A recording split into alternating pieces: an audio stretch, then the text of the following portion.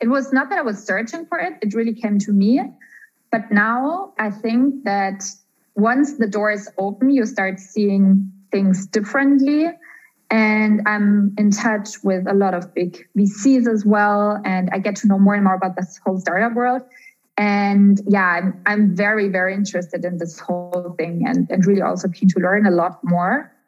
Yeah, it was probably not the last one, I'm sure.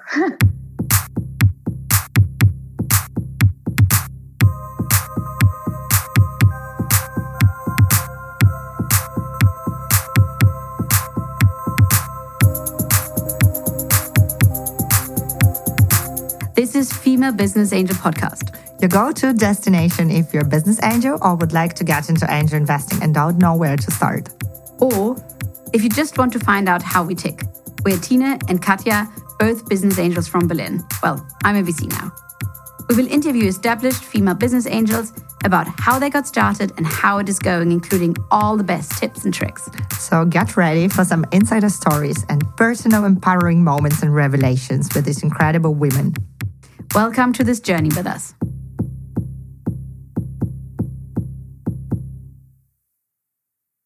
Hi, Laura. It's so great that you're giving us your time. Tell us about you. Who are you? How did you start getting into angel investing?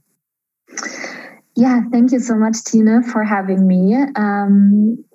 To start with angel investing, I think we have to go back many, many years when I started as a journalist, because I'm probably the least prototype of an angel investor you will have on your podcast. So I started as a journalist at the German press agency. I've been working there for a couple of years, also internationally in Brussels, for instance. And then after, I think it was like 3 or 4 years, I decided to make myself, I wanted to be self-employed. And for me, it was quite a challenge because I was never in the entrepreneurial field. I never worked in a typical company. So to say, I never really learned how to set up a startup. I never really had to define my own role. You know, I was a journalist within a big company, and that works totally different. If you are like a consultant for Rocket Internet, you automatically get to know how companies work. And for me, it was quite the opposite because I was always on my own journey. You know, I was creating my own stories. So when I quit the DPA job, I really jumped in the cold water, and I also didn't really have the classical strategy.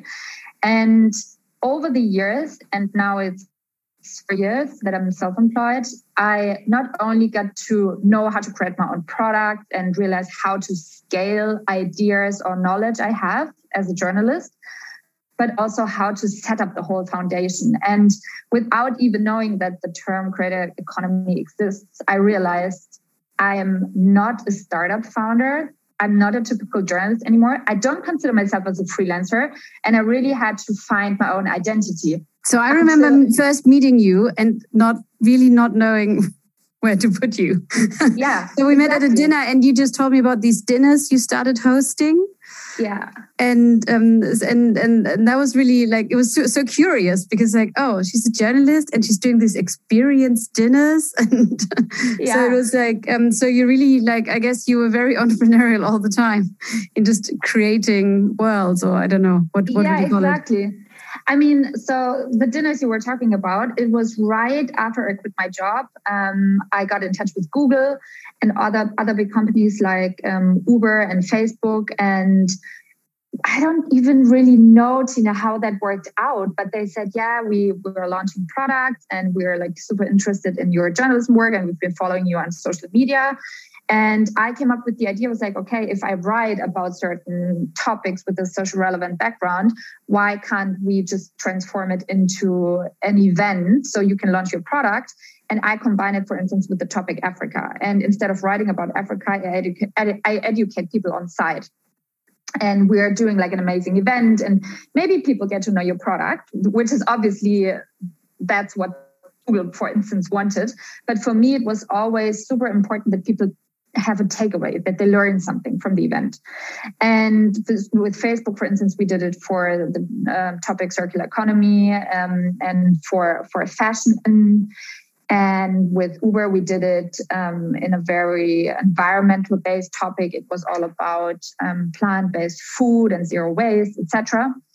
And as I said, I mean, it was never really a strategy. It just turned out that I was always really living from my experience and that I always managed to get like really big deals. And looking back, sometimes I'm also laughing because, as I said, it was like super organic. I was just in touch with people. I also found a team, whenever I needed someone, I had freelancers. So without knowing it, I was more acting like an entrepreneur than a journalist ever. And also, obviously, I was cooperating with big companies. And if you're super honest, I mean, as a journalist, you're not allowed to do anything in advertising.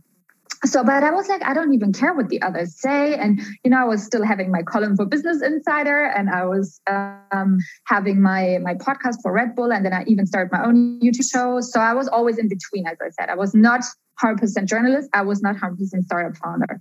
And then until last year, right before the pandemic hit, I actually, for myself, I was like, okay, you are doing a lot. And I think you're also doing it good, but you're always exchanging money with time. And this is how I really got on the idea that I want to found my own business. But obviously I didn't have a product. It was all my head. I was like, okay, it's impossible to really scale knowledge. How can I do that? And how can as many people as possible benefit from it? And then I really got deeper in this whole online learning and education topic and cohort-based learning and whatsoever. And I was doing a lot of research, actually, what other creators did before. So, we have some really famous examples here in Germany, like Laura Marlina Seiler, for instance. She actually also started with a podcast talking about coaching and spirituality and mindfulness, etc. And behind that podcast and spiritual guidance, I would say, is a massive $1 million company. And I got deeper and deeper in that. And then I actually met a friend, and she told me, she was working as an investor herself as well. And she told me, yeah, Laura, I mean, you are actually the prototype of a creator. And I was like, oh, what is a creator? I mean, yes, creator. Am I a YouTuber? No. No. It's like super big. It's in the US, talking about the creator economy. And I think for 2 months, I was only hooked on that term. I was like, wow, this feels like someone tells me, oh, you belong to this family. And, I suddenly felt I was belonging to someone. And I realized that there were so many other people around me, not necessarily journalists, but also other people coming up with knowledge, being on their self-entrepreneurial journey, not really freelancing, but not only startup founders, and scaling their own knowledge. And this is how I got in this whole, or this is actually how I started to consider myself really as an entrepreneur and also a founder, but not the typical, I come up with the product, I go ready for market and maybe get investing. So yeah, in a nutshell, that was my way. So really like original creator. Well, when that term happened when did that term first come out in the US?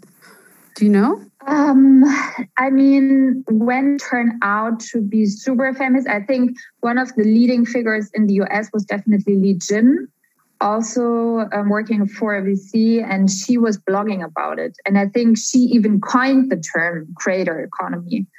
And I've been also following her for, I think, over a year now. But in the US, she's already bigger than this. And I mean, even blogging longer than a year about it. Maybe I would say 2 or 3 years, but I don't even know.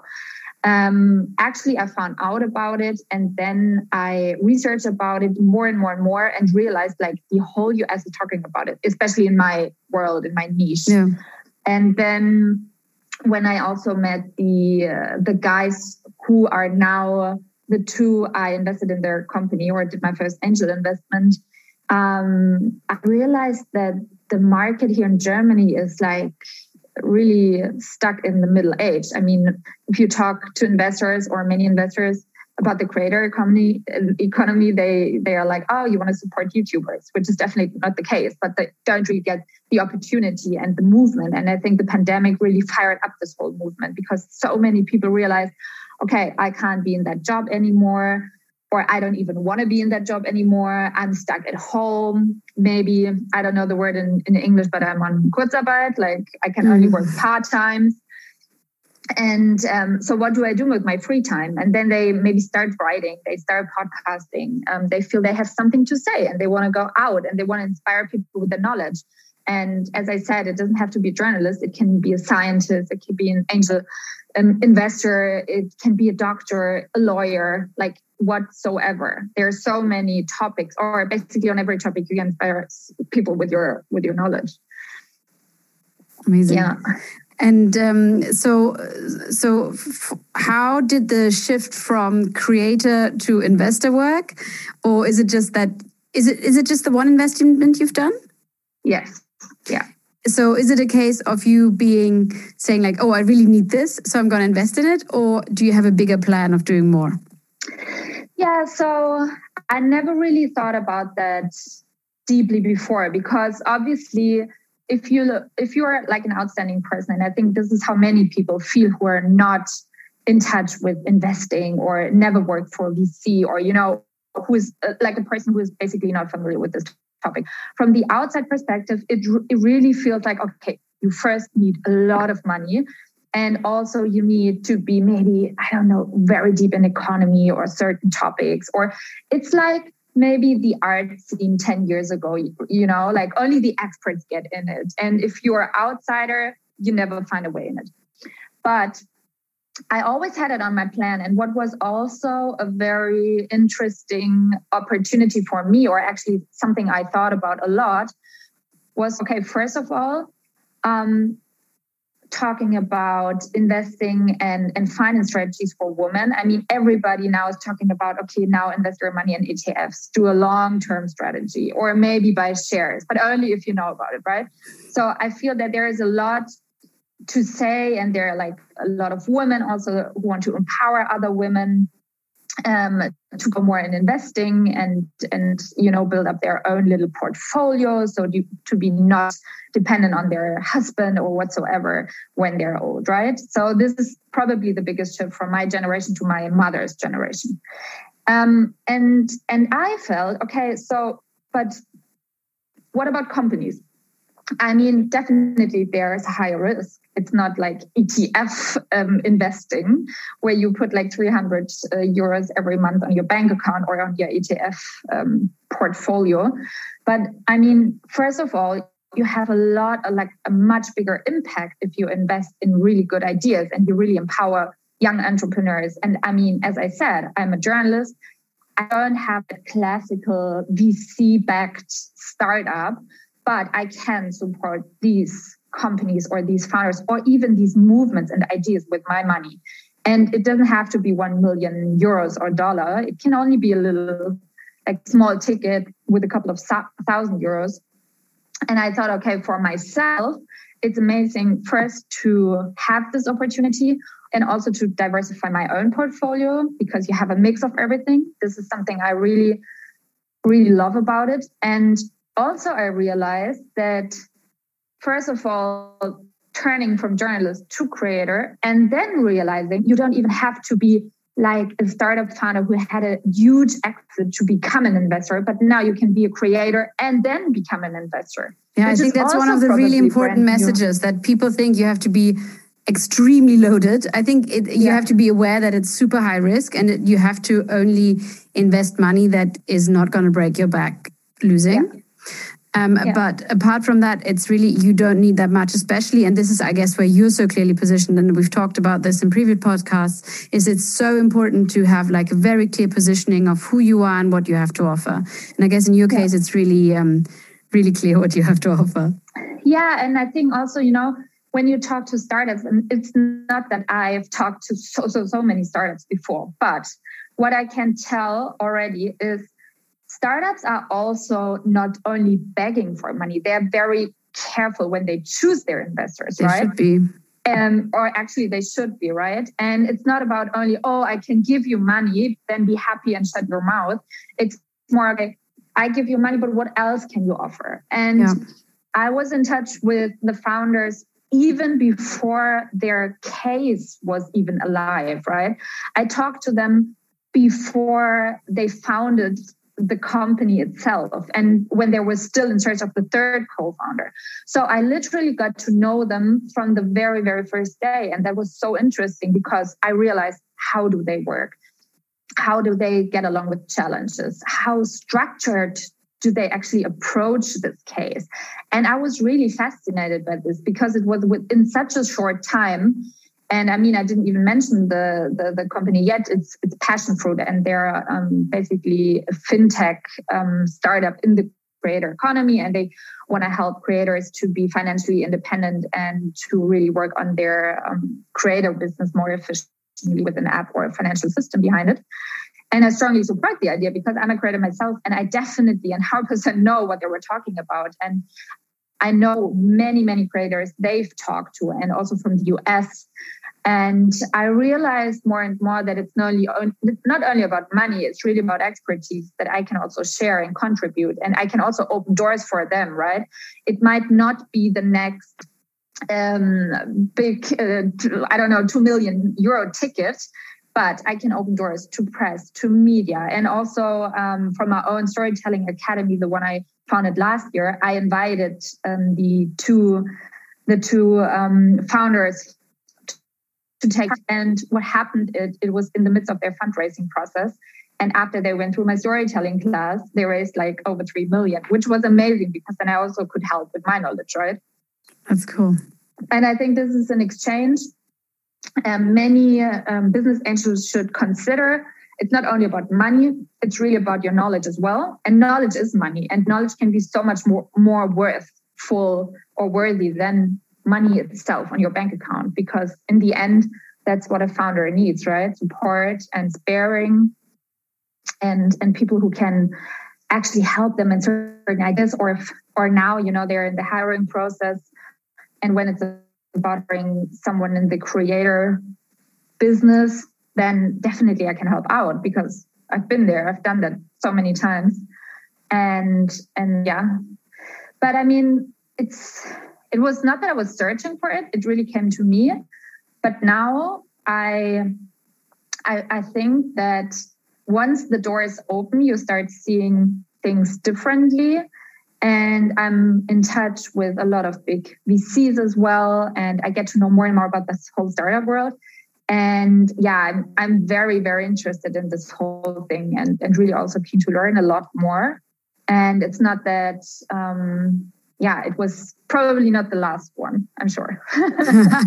I guess it's such a great time especially if you have a clear profile, it's such a great time to be an angel investor, because with all these angel programs you can get onto becoming like some sort of operating or venture partner in funds. There's so many ways to expand it, even if you don't have millions in your bank account. Yep. And I think, especially if you have a very clear, cool positioning like you do, it's there are so many options. And when you were talking about positioning, I think it's true. I mean, I was never really pushing my positioning, but I think it's now more than ever relevant that you really find your niche. And especially in this new niche, which is really crafted within the past, I would say 1, 2, 3 years. And it's now still small in Germany, the creator economy itself. I think there is a huge opportunity for new faces in this whole investor bubble. And I'm talking about myself. I mean, can you imagine like 3 years ago telling me, okay, you're going to be an investor in 3 years? It would probably be very out of my imagination, because I feel like, okay, I'm not in that branch, like I'm not in that industry. I'm not a scientist. I don't even know, should I invest in a tech startup, which is basically a tech startup. But it's, as I said, the niche is so important, not only for personal branding, but I think for investor relations as well.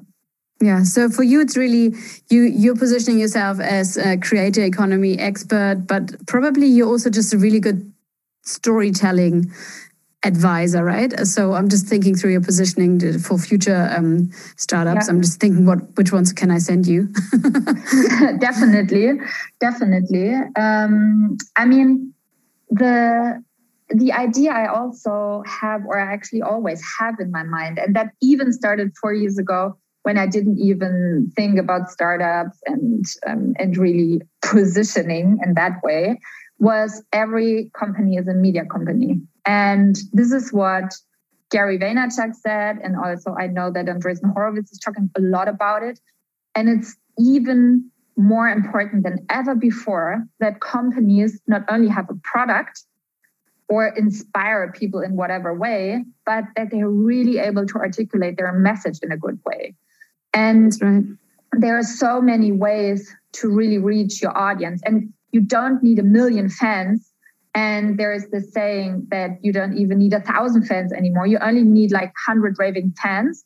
And then you really get to understand what they know. And this is like the product market fit also works for the story market fit, right? So do you really know what your audience wants to know? Do you know what the questions are that they're asking themselves? Do you have answers to these questions? Can you really come up with a story that they really feel? It's not only about numbers. I mean, numbers are important as well, but you really need to build a tribe with your product or your company. And the tribe matters inside of your company when you're going to found a team that really goes along with your values, and outside of the company when you want to find your first clients or customers. And story matters so much, and more than ever before, I think, because when you go back maybe like 20, 30 years, my dad, he is a steel and metal trader. He had like 20 employees. Talking about storytelling is like, what the fuck? I mean, I just want to do like a good deal and sell metal. And I don't even know what kind of materials. But now people just don't, they want to know the people behind it. They want to know the founders, and they really want to invest or buy, even when they're like a customer. They want to buy values and maybe a long-term strategy with it, or a long-term but also vision. The investors, So So I mean, I always say that in the beginning, in the really early stage investing, it's all just about believing in a big vision, and that's just story. That's like the junction of the characters that are building the story, so the founders, with the vision. And so that's actually, there's so much storytelling in there. And some of the best kind of coach pitches that we, pitch coaches that we have in Berlin, they're all story people. And it's so critical to know what your story is and to get it right. And I think you're completely right that there's what you're saying, that everyone is a media company. And I think even more so for like early stage startups with a very big vision, because you need to package that so well. 100%. And also the story is not something you first tell yourself and then tell others. What I realized, and this is so crucial, that it must be very intrinsic, right? So the story is inside of you. And even when founders approach me and they say, hey, what if I only founded my own company because of the money, because I want to get rich?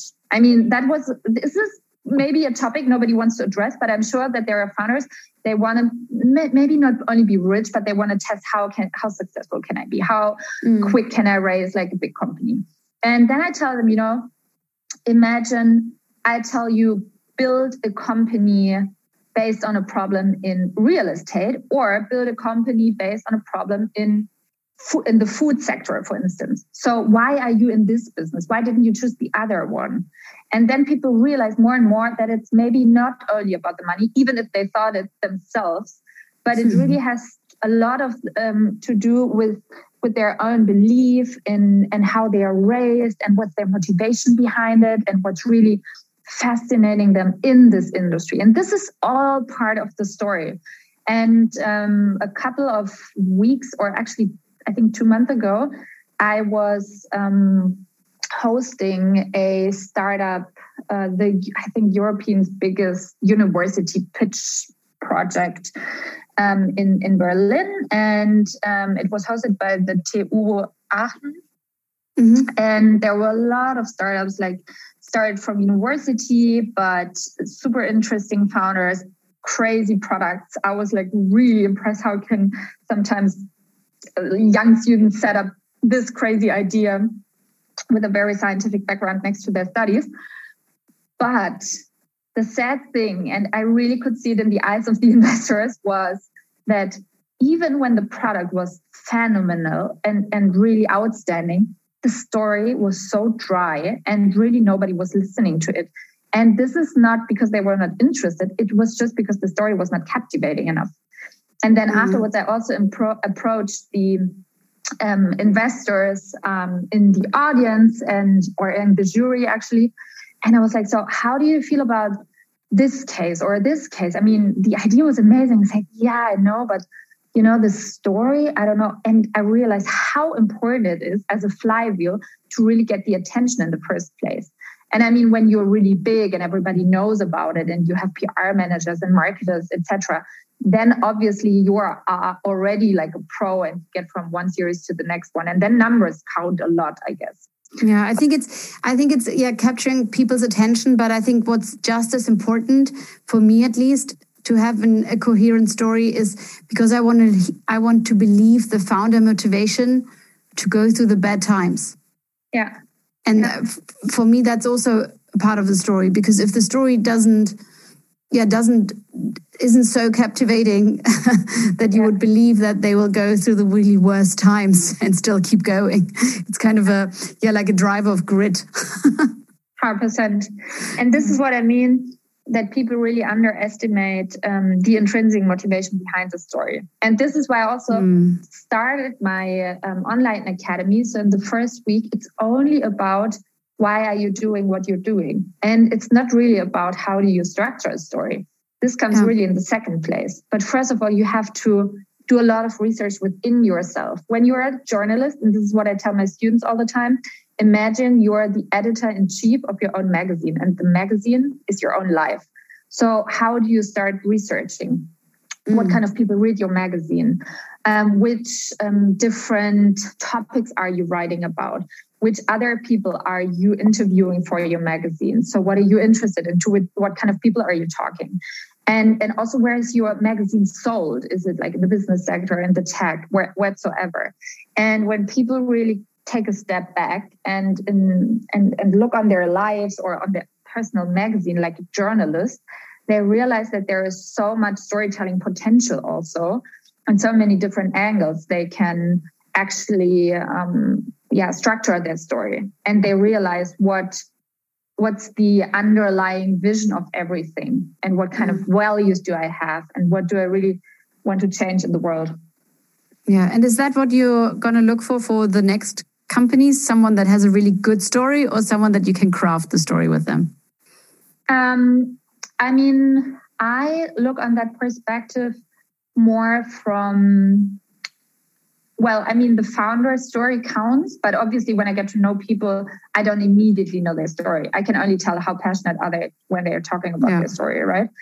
But what also matters in my eyes as a journalist is really the social relevance of the whole topic. And I mean, which is, I don't know if every investor would think like this. This is probably my own point of view, but I feel like if there's not a long-term vision, which really has a deeper impact on the society, then I'm losing interest. But this is a personal thing. I mean, probably there are a lot of market opportunities that really make a lot of money, and investors themselves can get rich. But this is not how I approach it, because I know, like, even for myself, that can be an amazing job offer and they can offer me many millions, but I would not do it because I'm just not interested in the topic, or the topic this is not useful, or I don't know, I am supporting good in the society, and then I don't want to do it. And I had this really interesting conversation with a very close relative in my family. And he actually works in future market trading.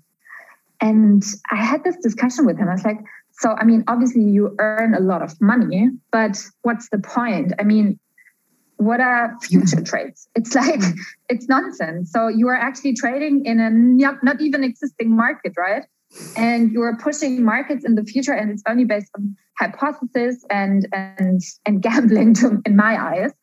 And I was like, okay, even if I'm in your position, and don't get me wrong, even if you offer me like 500K a year, I would not do it because it feels really useless. Yep. And this is how I think about companies as well. Yeah, I guess that was going to be my next question. What's your main motivation? But I think social relevance is probably yours. Is social relevance a term that's used a lot in journalism? Because I think it's such a nice term and I don't use it. And I'm going to start using this term. I think it's great. This was even actually the term I used a lot when I quit my job at the DPA, as I said, when I didn't even have a strategy and nothing. And I started working with these big companies. I always said, okay, if we're going to do an event together, there need to be some interesting learning, educational fact. So, like people, they go there and they're not wasting your time. And what I mean by that, it's not, they get a free Google phone. It's they go away, they leave the event and they've learned something. Because, obviously everything I've wrote about as a journalist, it was always researching and looking for trends and question marks we have in the society and problems that are not solved yet. And this is all stuff that I consider socially relevant, because obviously a lot of people ask it, and the more people they ask it, or even the more people in a certain niche who ask it, the more relevant it is. And to me, like, a journalist is also in the search of solutions or finding answers. Maybe not coming up with a product, but with the story and an answer to this question. And a startup founder is basically doing the same thing, but differently. He is also asking a lot of people. He's also coming up and finding a problem and then coming up with a solution, maybe or hopefully in the form of a product. And this really means progress for me in the society. And this is, to be honest, Tina, this is what really motivates me to go on this whole investment party, because it to me, it makes much more sense, or it gives me much more relief, so to say, than investing €1,000 in a huge, SAP Google company in stocks, because I don't have any influence on this. Yeah. I mean, maybe the risk is lower that I lose the money, but also I'm not really in close touch with them. Obviously, I can't really decide what to say and what's going to be the next product of Google. I mean, who knows? But if you work closely with startup founders and you realize like how driven they are and that you can contribute with your knowledge to a better society in the best way, then this is really, that gives me a lot of hope and also a lot of motivation. Yeah. Oh, it's so great speaking to you, because it's such a different view. This kind of just concept of looking at it as a journalist, just in story and relevance and what do people care about is a really good angle and a really good kind of emotional check on the validity of a model. Yeah, and it's funny because I actually even realized, this was my main motivation. And then I'm 100% honest, afterwards, the money aspect, I was like, it's cool to diversify your portfolio, but it was really not about the money for me. Because otherwise, I would have probably researched totally different. I mean, I believe in the product 100%, but it's also probably a niche, and especially in Germany, that not many investors, or the majority of the investors, are aware of yet. So there wasn't a lot of people I could have asked. I really followed my intuition, and I was so captivated by the idea to support people like myself who really want to live from their own creativity and who want to share and scale their knowledge. Because to me, it's a new way of living in the future and working in the future. And we are shifting from the industrial age to the information age. And also Peter Thiel wrote about it. And I think it was so eye-opening for me as well, that the whole economy, how it worked now and how it will be in the next 30, 40 years, or at least how I imagine it, will transform, because so many people, maybe they have a side hustle, or they're starting podcasts or newsletters or whatsoever. And they realize that thanks to artificial intelligence, it's never been easier to set up your own business. You just go on Webflow, you build your own website. You have like so many apps to do your accounting. For hiring platforms, you go on LinkedIn, it's becoming so much more easier than years ago. And the idea behind it is that as a one-man show, you can earn as much as a huge, or like a let's say middle stand company in Germany. It's not impossible if you are smart and if you're working smart and not hard. This is what also my newsletter is about.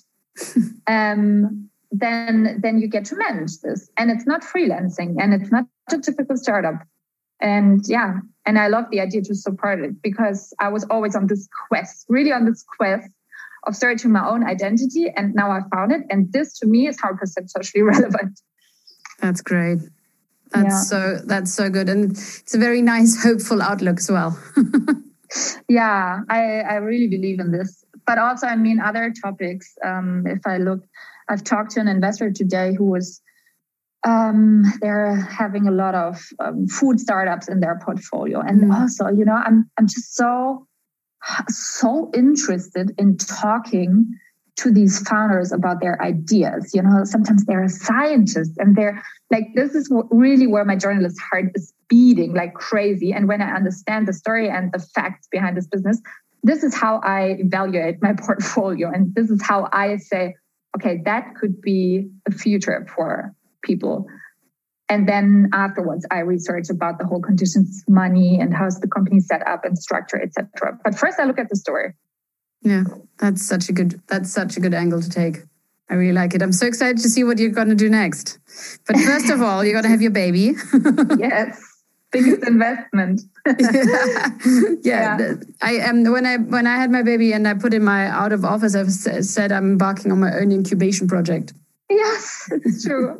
And you know what's funny? So when I revealed that I did my first angel investment, I actually also justified it with having a daughter, because I said, for my daughter, I want her to live in a world where she can live from creativity and free of charge from decisions from big companies or CEOs who tell her what to do.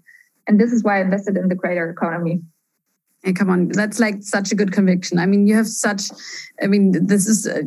was just the best, I don't know what the word is in English, plaidoyer. Statement for the company that you invested in, but also the creator economy. So, and I think it's such a refreshing view, this whole view of just looking from the story, looking from the journalist side, looking what's relevant to the people. And I remember that from when I worked in the publishing companies, this like I worked at Bild, so it was kind of ruthless, but this ruthless view of what do the people care about. Yeah. And I think a lot of investors get kind of a little caught up on, this could be really big and it's a nice technology. Yeah. And sometimes forget a little bit about the people. So I think it's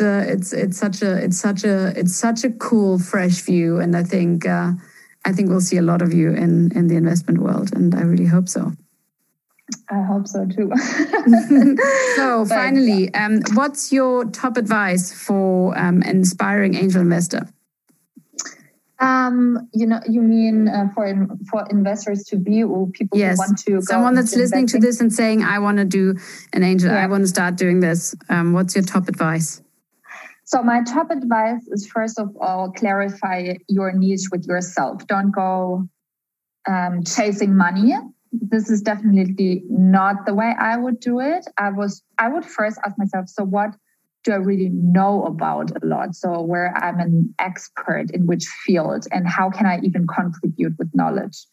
And then really start to look at your own environment. Are there people who are setting up companies in this field? Or talk to many, many aspiring founders, or even founders who already started but don't have an investor yet, and talk to them, and maybe even do some let's say, dry runs in your head. So would that be a good opportunity? How do you know that could be a good opportunity based on your knowledge? And then get to know these people. Let's say you found someone or like a couple or a co-founder couple. Get to know these people. Don't make it, I mean, that was my case, maybe not for the next time. And I even don't know if people have that much time when they go into investing, but it's also a speed dating for yourself, I would say, because it's a lot about, it's not only about how pushy or how ambitious these people are, but also how much empathy do they have, especially when they're going to found a team. And I realized that the guys I've been talking to, they are super ambitious. They're really structured. I know what they've done in the past, and I know the companies they have worked for. And I've even talked to people who work with them. So I really got to know how they work. But that doesn't matter if people are really unable to be a team player, if they are claiming all the success for themselves, because you can't be a good startup founder or build a successful product if it's only about you. So I think empathy is something you should really read into it when you date these founders. And this is also what really convinced me. And I also love it when, let's say, founders don't only see their own vision, but really go globally and define their role in this whole society and economy. And then once you decide, okay, the couple could be good and the team and the product, etc., and then really go into researching also about the whole, let's say, industry they're going to be in. So is it already big in Germany? What are the competitors? How big is the market opportunity? How do you even know? I mean, did you just read it and Googled it? Or are you actually so sure about it because you've been dealing with that topic maybe for the past 2 or 3 years? Or maybe you're even a potential client or customer yourself, like me. Mom deserves the best, and there's no better place to shop for Mother's Day than Whole Foods Market. They're your destination for unbeatable savings, from premium gifts to show-stopping flowers and irresistible desserts. Start by saving 33% with Prime on all body care and candles. Then get a 15-stem bunch of tulips for just $9.99 each with Prime. Round out Mom's menu with festive rosé, irresistible berry chantilly cake, and more special treats. Come celebrate Mother's Day at Whole Foods Market. In that case, with the creator economy. And I think do like 80-90% research and then 10% intuition. I mean, I don't even know if that works. I just believe in the idea, and I also promise myself, even if I lose the money, then I at least pay the fee for learning a lot and also overcoming maybe my own challenges in personal, and it's part of the personal development, I think. This is how I approach it. Yeah, I think so. I think it's a very important question, like, how will you feel after this if you lose the money? Yeah. It's a very important question to answer. Yes, exactly. Great. But then you also have a story to tell. Yeah. Well, thank you, Laura, for taking the time to talk to us. And I know it's in the final weeks before birth. It's you don't have that much energy, but you have brought so much energy to this. So thank you so much. And are you accepting pitches from companies? I do, and I'm really excited about it. Be honest, because whenever I get a pitch, I'm immediately trying to craft it and ask myself, okay, is this story good? How can you make it even better? And now I'm really excited to check in with the founders. And to be honest, it's always, how do you say in English, like eye-on-eye connection. It's not top down, I'm not a better person. I'm a journalist and I have a natural curiosity. And I really admire these people who have done so much research and wisdom, actually. And I'm just really excited to meet them and really help them to get the juice out of their story even more. Yeah. Yay. What a good closing word. Getting the juice out of the story. Yeah. So, exactly. Thank you so much, Laura. Thank you so much. And I'm also very curious to stay in touch and really work on previous stories. Yay. Future stories. Yes, future stories. Okay. Thank you. Ciao.